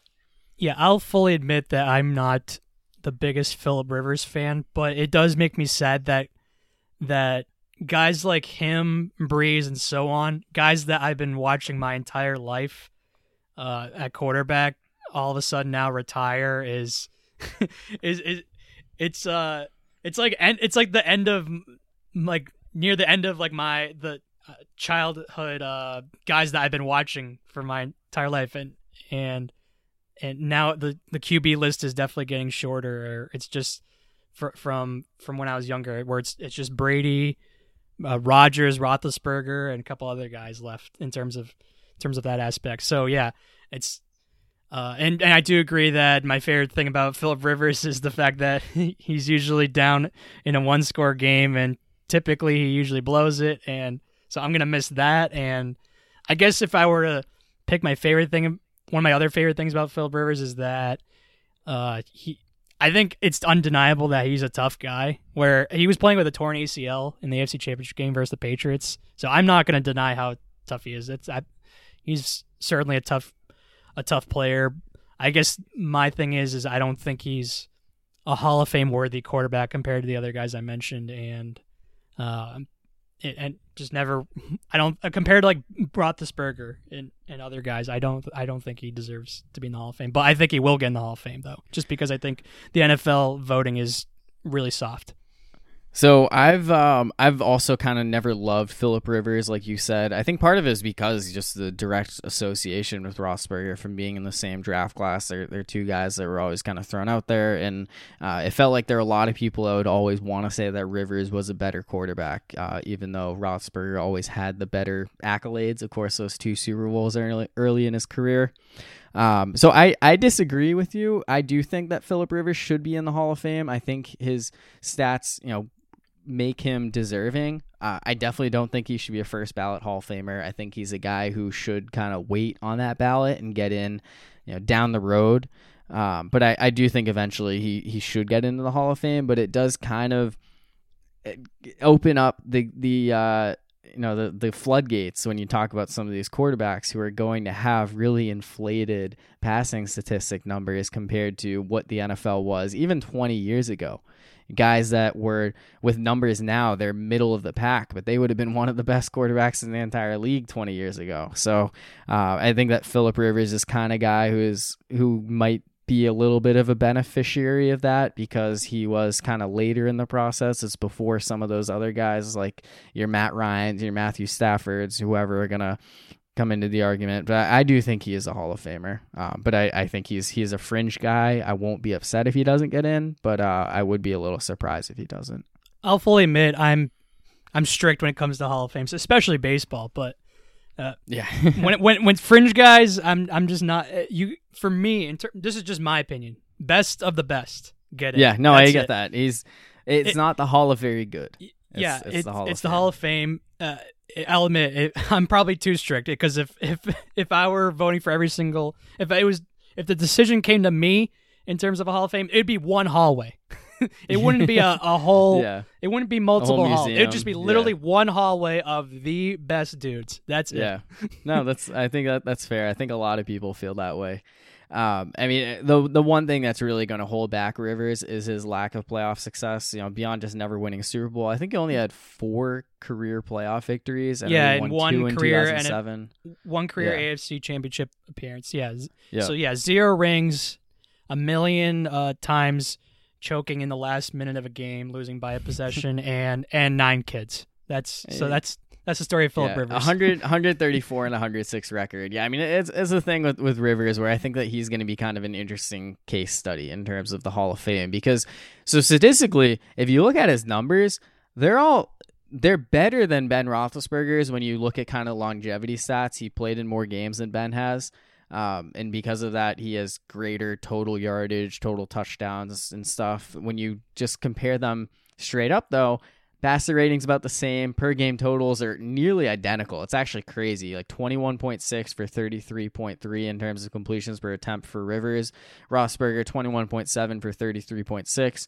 Passing yards is 260 to 259. Touchdowns, interceptions, both 1.7 to 0.9. It's pretty incredible how their numbers are the same like that. So I guess given that, so he's always going to be associated with Ben Roethlisberger and Eli Manning from that draft class. How do you rank those 3 guys? Ben, Eli, Rivers. Yeah, I think that is the best way to go about it when you throw in the Super Bowl aspect. If you take away Super Bowls and you just look at the quarterbacks at an individual level, does that change your rating at all? I don't think it would change my ranking, but I would say Eli and Rivers would be a tougher debate because I feel like I think Eli is going to get in, but I also feel like the biggest reason and maybe 100% of the reason is because he beat Brady twice in the Super Bowl. And because I really think he was in the regular season. He was very mediocre at times, to be brutally honest. So I think Ben's definitely, in my opinion, and probably your opinion as well, I think he's not Brady or Rodgers or Peyton Manning, but I think he's still a Hall of Famer and potentially first ballot. I don't know how all that stuff works out. But yeah, I think that's the debate with Ben, whether or not he's a first ballot Hall of Famer. Yeah, I don't think it's the a other debate two guys. It's whether or not they're a Hall of Famer. Yeah, I agree. I don't think it's a debate that if he's a Hall of Famer or not. I think it's a debate if he's a first ballot guy or not. But yeah. So Eli, I think the ranking for me is still the same, even without all those accolades you talked about. But I would say Eli and Rivers might be a bigger debate if it weren't for his 2 rings versus Brady. Yeah, I would say Ben, Rivers, Eli if you take away like the playoff success and you just kind of look at the 3 quarterbacks. But it's tough to do that because the playoff success and the Super Bowls are a big part of it. So there is the alternate reality where the Chargers draft Eli Manning and he doesn't want to trade. He's willing to play in San Diego, and at least based on what the mock drafts had, Ben Roethlisberger would have likely gone to the Giants at number 4, Phillip Rivers to the Steelers at number 11. So do you think that if Rivers had instead gone to either New York or Pittsburgh in Eli Manning or Ben Roethlisberger's shoes, he would have won 2 Super Bowls? So yeah, I will fully admit that part of the thing that hurts Rivers' case is that he was in San Diego / LA for all those years, and I don't think the Chargers are exactly the greatest organization. So yeah, if he were in Pittsburgh, I'm not going to pretend to know if he would have 0, 1, or 2. If I had to guess, I think he'd have more playoff success than just a few wins. I think he would have more AFC Championship appearances, and yeah, he probably would have at least a Super Bowl appearance or 2. I don't know, but if I had to guess, I would still say Ben would have more success as a Steelers quarterback than Phillip Rivers, but I think Phillip Rivers definitely would have more playoff chances of potentially winning more, if that makes sense at all. Yeah, I agree with that. I like to think that Ben, his 2 Super Bowls in Pittsburgh could not have been won by either Phillip Rivers or Eli Manning there. I don't think that Phillip Rivers could have won that Cardinals game, especially in the manner that Ben Roethlisberger did, marching down the field with that, ultimately unbelievable touchdown pass to Santonio Holmes. It's kind of hard for me to picture that, but at the same time, I think that Rivers would have had enough success down the road that maybe he could have found himself in the Super Bowl. That first Super Bowl, I think Ben did a great job in terms of the path of getting there, but I don't think he played well. No, he didn't play well in the actual Super Bowl. So I guess if you just took the singular game, I think Phillip Rivers would win that game because just given how much Ben sucked in that game and they still won. But the second Super Bowl, he definitely played way better in that game, and he had that, like you said, that perfect throw to Santonio Holmes in the end zone, and I don't know if Phillip Rivers makes that pass given how he throws a football like he's shot putting. Like he's and a lot of people want to tear down the Chargers and say, he had never had any help. He had LaDainian Tomlinson for a long time. He had Antonio Gates, who before Gronk and Travis Kelce entered the picture, was up in the discussion of best tight ends of all time. He had Vincent Jackson in his prime. He always had a lot of great talent around him. The Chargers had a lot of issues beyond just what they had on the offensive side of the ball, but I think that it's kind of minimizing how good some of those teams were by saying Rivers had no help. That 1 year really stands out where LT was the MVP. 2006, yeah. Yeah, and they blew it versus the Patriots. They were a loaded team that year. They could have very easily gone to the Super Bowl that year. So, all right, next topic. So, sticking with quarterbacks who are on the way out, not necessarily out of the league, but out of their team, and that is Matthew Stafford. There were thoughts that Stafford's time in Detroit could be over sooner rather than later, but that feels official as he has demanded a trade. Him and the Lions have agreed to part ways as the Lions go on a rebuild, and the 32-year-old Matthew Stafford looks to go to a team where he can actually contend for a Super Bowl. Yeah, I don't blame Stafford at all. I think it's hard to. Yeah, he's been through enough, and I think the last straw was Dan Campbell's bro coach speech that he had. Yeah, I when heard he was of introduced. if Daryl Bevel was if he was retained as the head coach, it sounds like Matt Stafford would have been interested in sticking around, but at that point, he was no longer wanted to be with the Lions. He was ready to move on, fresh start. So, I guess, in terms of Stafford wanting to be traded, what do you believe is like a reasonable compensation that a team would need to give up for his services? A first-round pick. Like Just and one, not yeah. not like the Jets one or anything like that. Like not like number 2 overall or anything, but a mid to late first round pick. I would say that. So back in 2011, 32-year-old Carson Palmer was traded to the Raiders for a first and a second round pick. I think Stafford's going to take at least that, and I would not be surprised if Stafford fetches 2 firsts.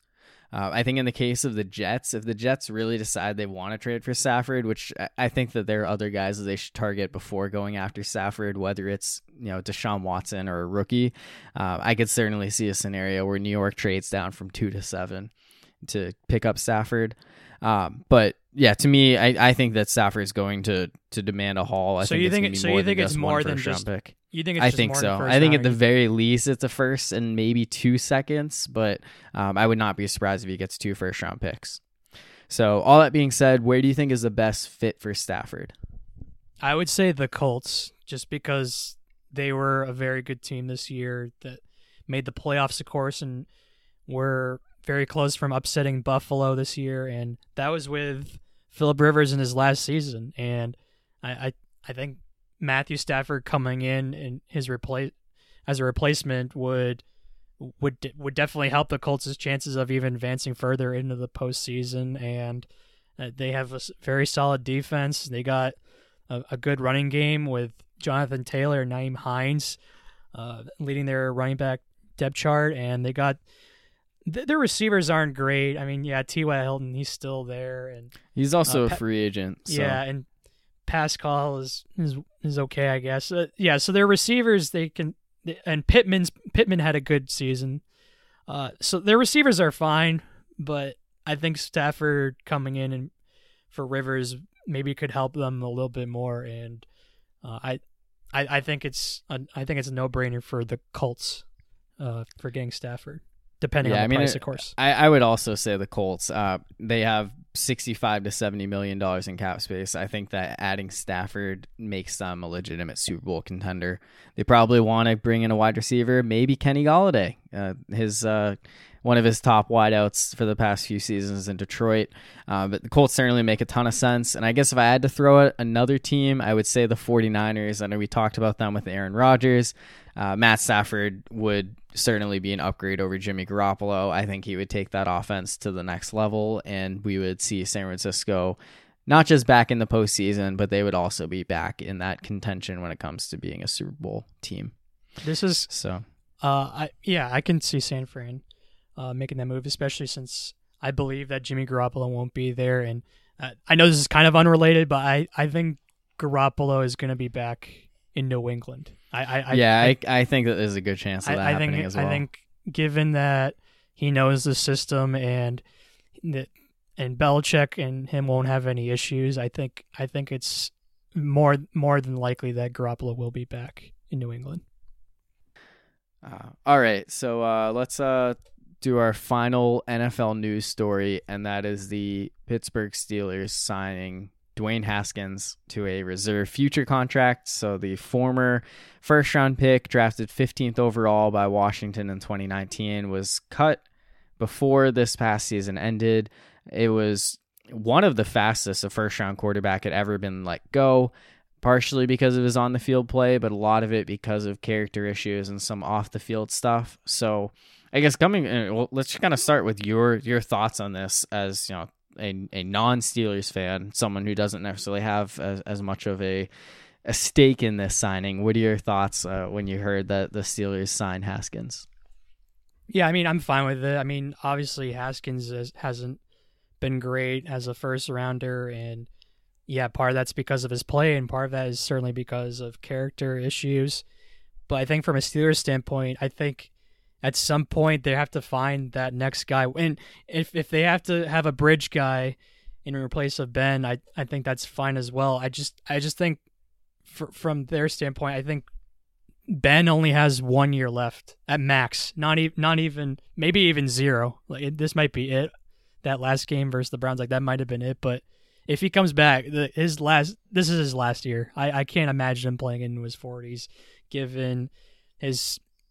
He wasn't bad last year. Like he was actually good for for a good chunk of the year. But I just think it's catching up to him now, and given how his injury history and and his contract situation as well.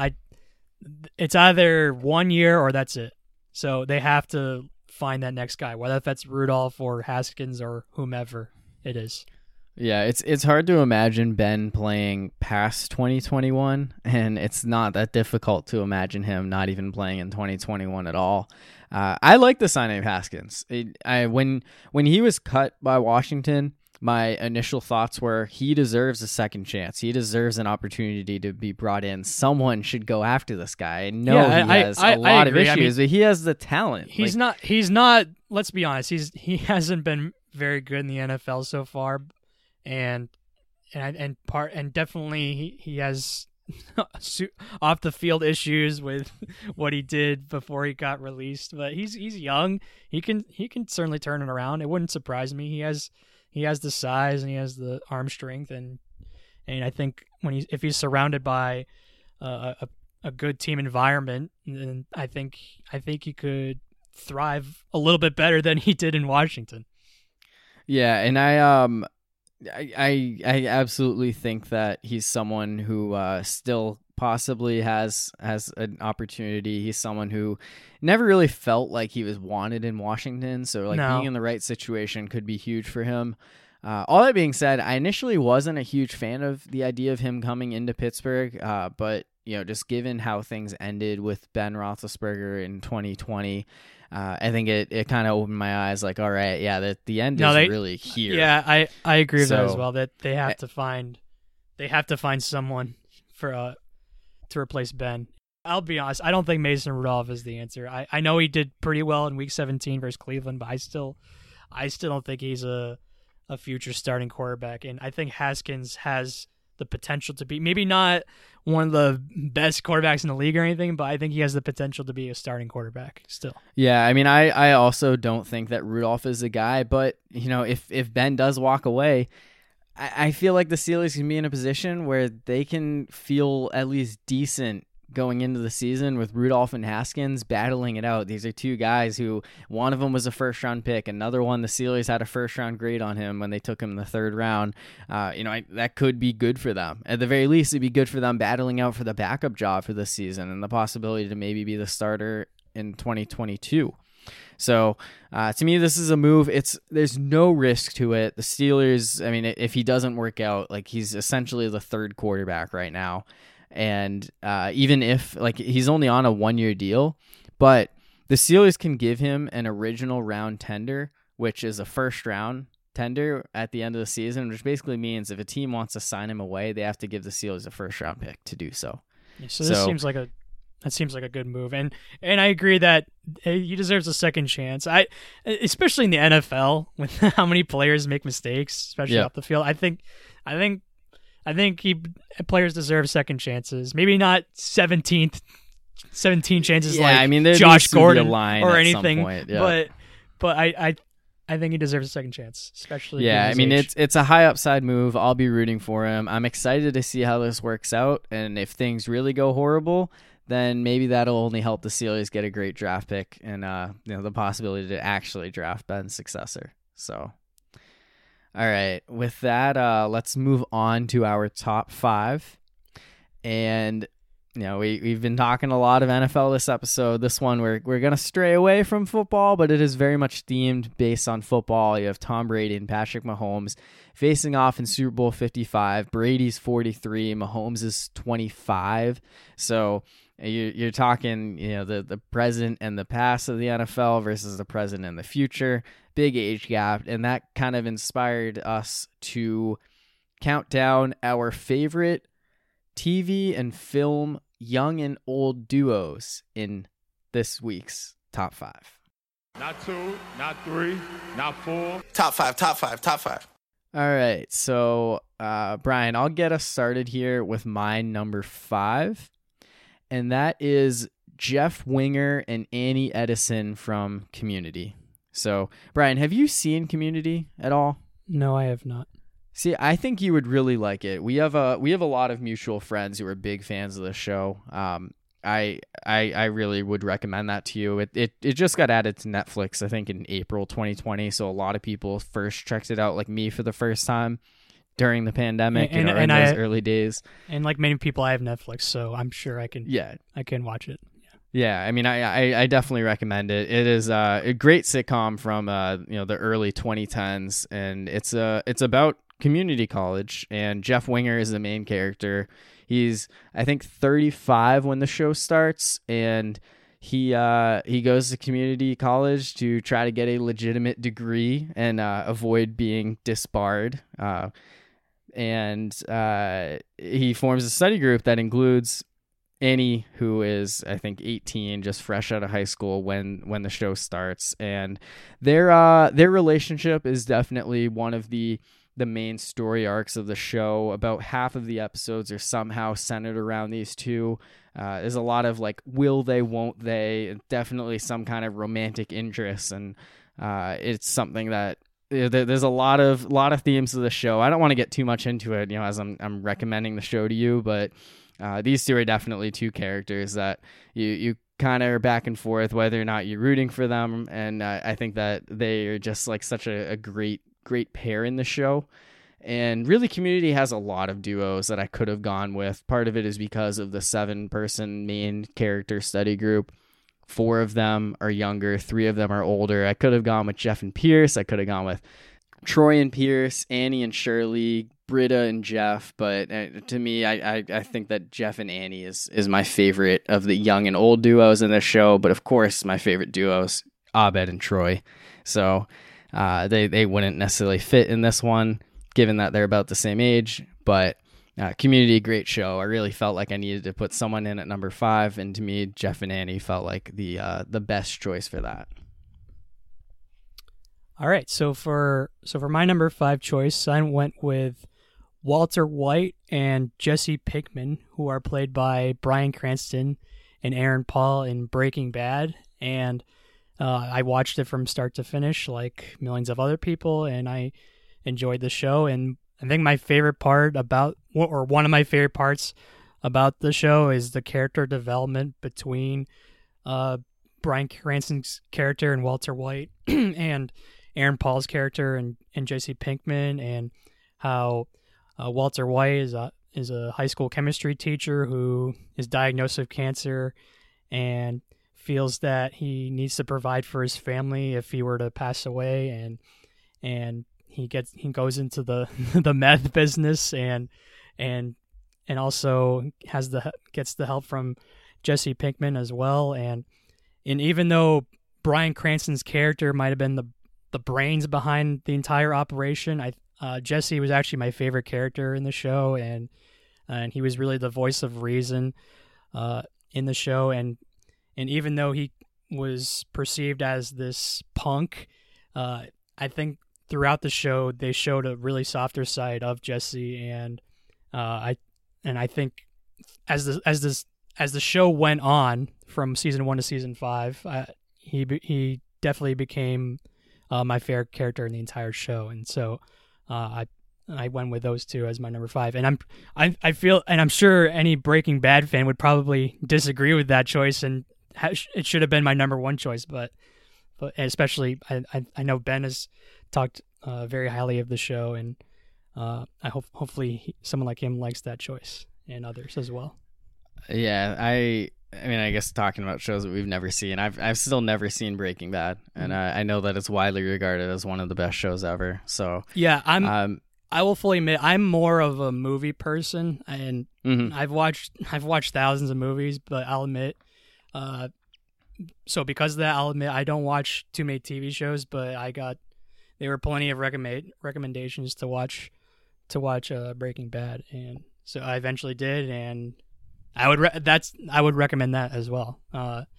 When you first watch it, you'll be wondering what the heck am I watching? Yeah, I've heard it's very slow. The first season isn't as great. The very first few episodes or so, you're wondering what am I watching right now, and you'll be having second thoughts. But by the time you get to like maybe season 3, that's when you're like really, really into it, and then season 4 and season 5 as well. Okay. Yeah. I know there are a few shows out there that you got to power through at the beginning, and Breaking Bad, I've always heard is one of them. So, for my number 4, I went with Coach Eric Taylor and Vince Howard from Friday Night Lights. And really, there are a lot of players that I probably could have paired up with Coach Taylor here. I mean, Matt Saracen, Jason Street, Smash Williams, even Tim Riggins. But I chose Vince Howard really for a couple of reasons. His character has always resonated with me. I was always a huge fan of him. It was really toward the end of the show. It wasn't until season 4 when Vince Howard came in. So I was a little older. I was actually in high school at that point. I don't know if it was just like a good time for me to like really be into that show, because Friday Night Lights has always been one of my favorites ever. But I think one of the big things with Vince Howard is that he came along when Coach Taylor was also going through his own kind of struggles. So, Coach Taylor finds Vince Howard on the streets. He brings him into the program at East Dillon High, because Taylor is no longer the head coach of the original Dillon High School, which is now West Dillon. And, Vince comes in, becomes a star quarterback, but it's a really bad team. And like he's the leader of this team, both of these two together. And I think that, Coach finding him, just making him, giving him this opportunity to come in and just make something of himself and be this great player. I think it's just like a really cool like relationship with a coach and a quarterback that really blossoms throughout the final 2 seasons of the series, and ultimately to the point where Howard is leading East Dillon High to success on the field. And I think it's also kind of cool in the sense that Coach Taylor discovered Vince Howard, and that ultimately led to Michael B. Jordan, the character who plays Vince Howard, being discovered. And of course, he became famous for a lot of big roles, Creed, and his role in the Black Panther. So, big fan of Vince Howard, big fan of Michael B. Jordan because of his early connections and his early roots in Friday Night Lights. So that's why him and Eric Taylor are my number 4. So before I get to my number 4 choice, when we were filling out our top 5s for this category, I originally read it as top 5 just duos in general, like film duos in general, like not young and old. But then once I realized it was young and old, I couldn't put Woody and Buzz because they're toys and one's not exactly older than the other. But looking through other Pixar movies, Toy Story is definitely my favorite.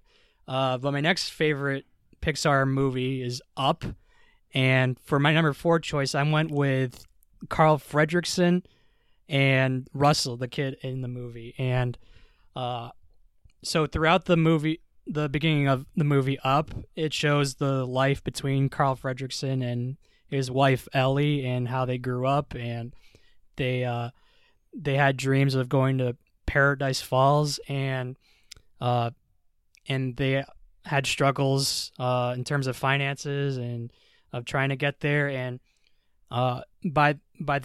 it got to a point where it was too late, where his wife ended up passing away, but Carl still had dreams of going to Paradise Falls, and he ends up meeting this kid Russell, who's a Boy Scout, and he ends up going on this journey with him to Paradise Falls, and I love the chemistry between the two of them, especially since when they showed in the beginning of the movie, they showed Carl and Ellie struggling to have kids. It really gave that idea that Russell was kind of that son that Carl never had, and I think the chemistry between the two of them was great throughout the entire movie, and So I put that as my number 4 choice, and it's definitely my favorite Pixar movie after Toy Story. Maybe WALL-E, but it's a toss up between the two. Yeah, it may not be Toy Story and Woody and Buzz, but yeah, Up is a great movie, and that's certainly like I don't even know what other young and old pairing you would go to other than Carl and Russell from the Pixar franchise. Yeah. All right, so my number 3 is Will Hunting and Sean Maguire from the movie Good Will Hunting. This is one of the best movies that I've ever seen. So Will Hunting, he's 20 years old. He's a janitor at MIT. He's a genius, and he's someone who is discovered by Professor Gerald Lambo at MIT. And, Will is someone who, like, he has all this talent, but he'd much rather just, like, hang out and drink with his buddies. He doesn't have as much, inspiration to actually go out and make something of himself.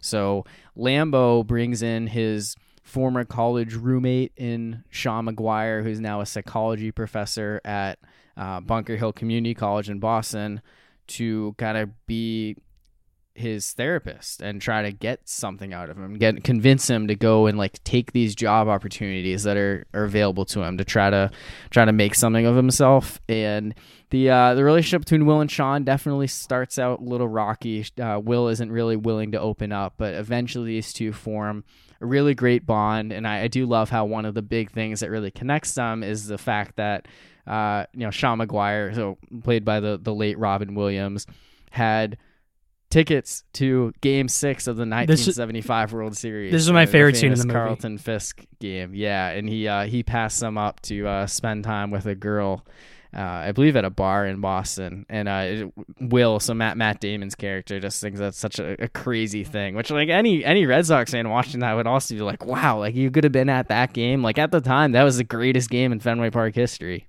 So I think that that was kind of cool seeing that. Just being in Boston, it definitely makes that movie just like a little cooler to you and me, I'm sure.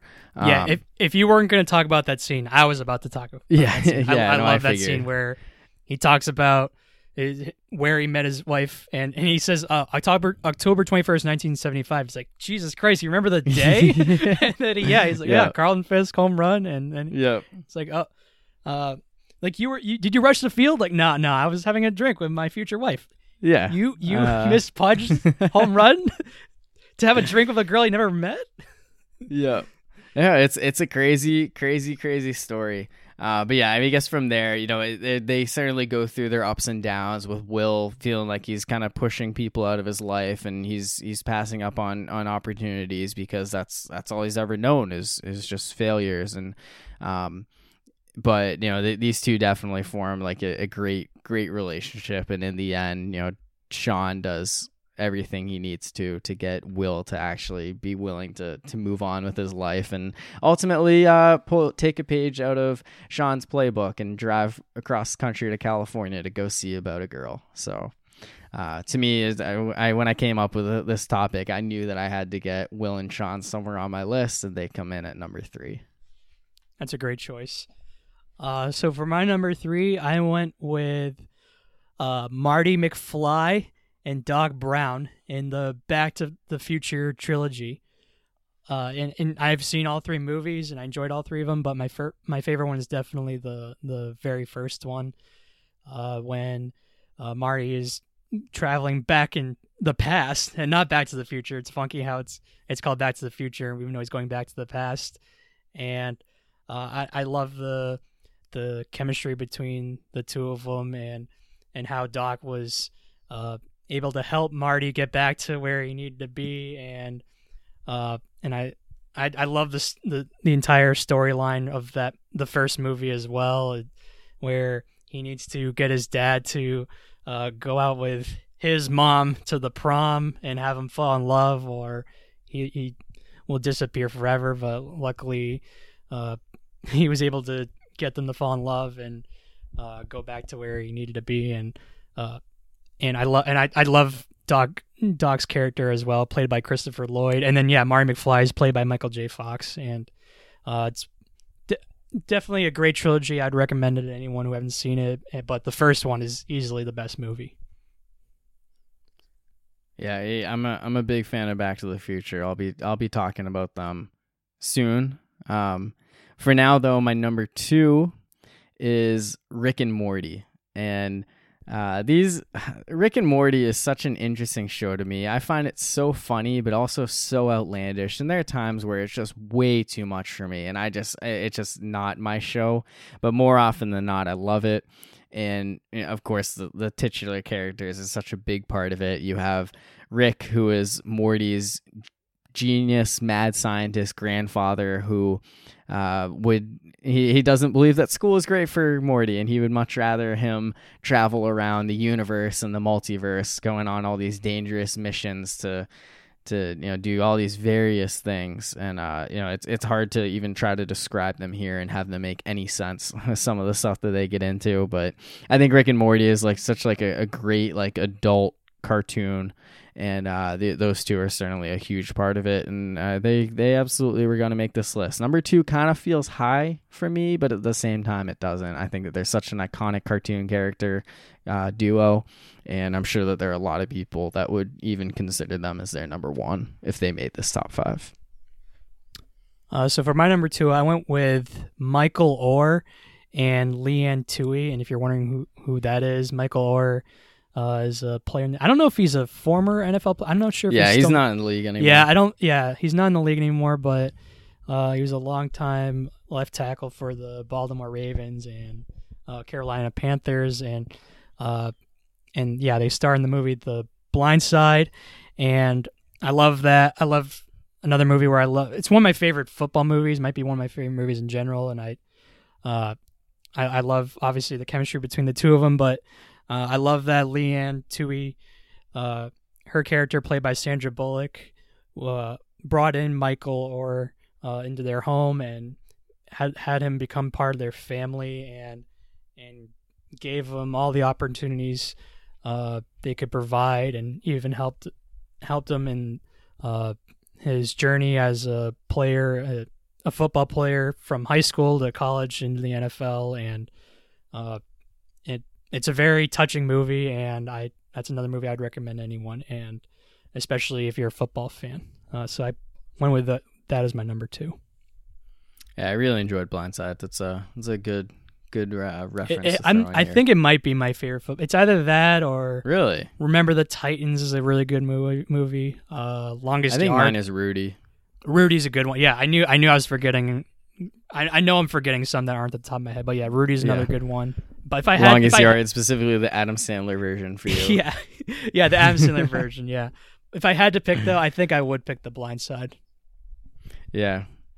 All right, so my number 1 kind of alluded to this a few minutes ago, but it is Marty McFly and Doc Brown. Like you, I'm a huge fan of the Back to the Future franchise, and of course, these two are the main characters. I love Marty McFly. I think that he's such a fun character, and you said that the first one's your favorite movie, and I think I agree with that, but I also really love the second movie, and I think that it's very close to me.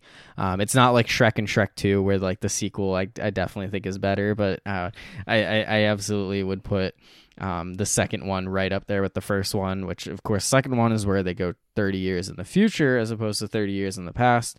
These two are just a crazy duo. They're kind of like Rick and Morty, except far, far less outlandish, in the sense that you have the old crazy mad scientist who he comes up with the ability to time travel using his Mandalorian. So certainly a fun concept, fun premise, and these two are the central characters to this whole thing.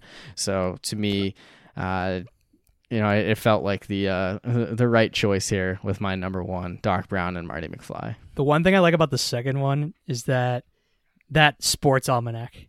I think that's part of the reason why I really like it. That'd be the best thing to have. just making all this money on every single bet that you make. Yeah, I mean, Biff was winning on horse races. You have a whole almanac of sporting results in sporting events from 1950 to 2000. Wow, that's just awesome. Yeah. I mean, that would be useless right now, but I mean, to have that at the time, that would be the best thing ever. Yeah, absolutely. So for my number 1, I went with Andrew Neiman and Terrence Fletcher, who are played by Miles Teller and J.K. Simmons. in the movie Whiplash, which I have talked about plenty of times, and I've had in my top 5 plenty of times for whatever subjects we talked about in the top 5. I guess the best way to describe their relationship is something like Brady and Belichick, which I know sounds kind of absurd, but both of them, they're not exactly friends, and Terrence Fletcher is certainly harsh towards Andrew Neiman throughout the movie, but they both want the best. They both want to reach greatness in their fields, and I feel like that's kind of what Brady and Belichick are like, where they're not exactly the best of friends or anything, but they both have that amazing work ethic that's second to none, and their work ethic and their success has translated into the greatness that they have today, and that's how I feel about Andrew Neiman and Terrence Fletcher's characters, where Andrew Neiman, he wants to be one of the greats in terms of drumming, and Terrence Fletcher, his character, wants to find that student that can reach that potential. And there's a part in the movie later in the movie where they're having a drink at a bar, and Terrence Fletcher's character talks about how he was at the academy, the school that they were at, or the conservatory or whatever.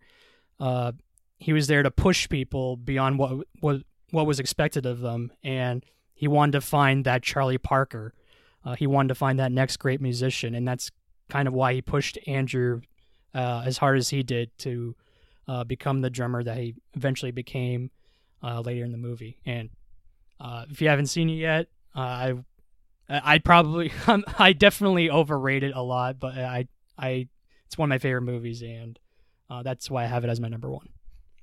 So I've never seen the movie, but I have seen that one scene. Is it like Not My Tempo when he's Oh, man. Is that what he? He's like, he's pretty ruthless in that. Yeah, he's really ruthless. It's like Bobby Knight if he weren't a college basketball coach, and he were he was a composer. or a conductor or whatever. Yeah, conductor. Yeah. Huh. Yeah. Okay. Anyway, that'll do it for the top 5, and that'll do it for this week's episode. No new episode next week. Like with the NFL, we'll be taking the week off, but we'll be back after the Super Bowl to react to everything that goes down in Tampa between the Bucs and the Chiefs. So for Brian Wells, I'm Corey Novotny. Thanks, everyone.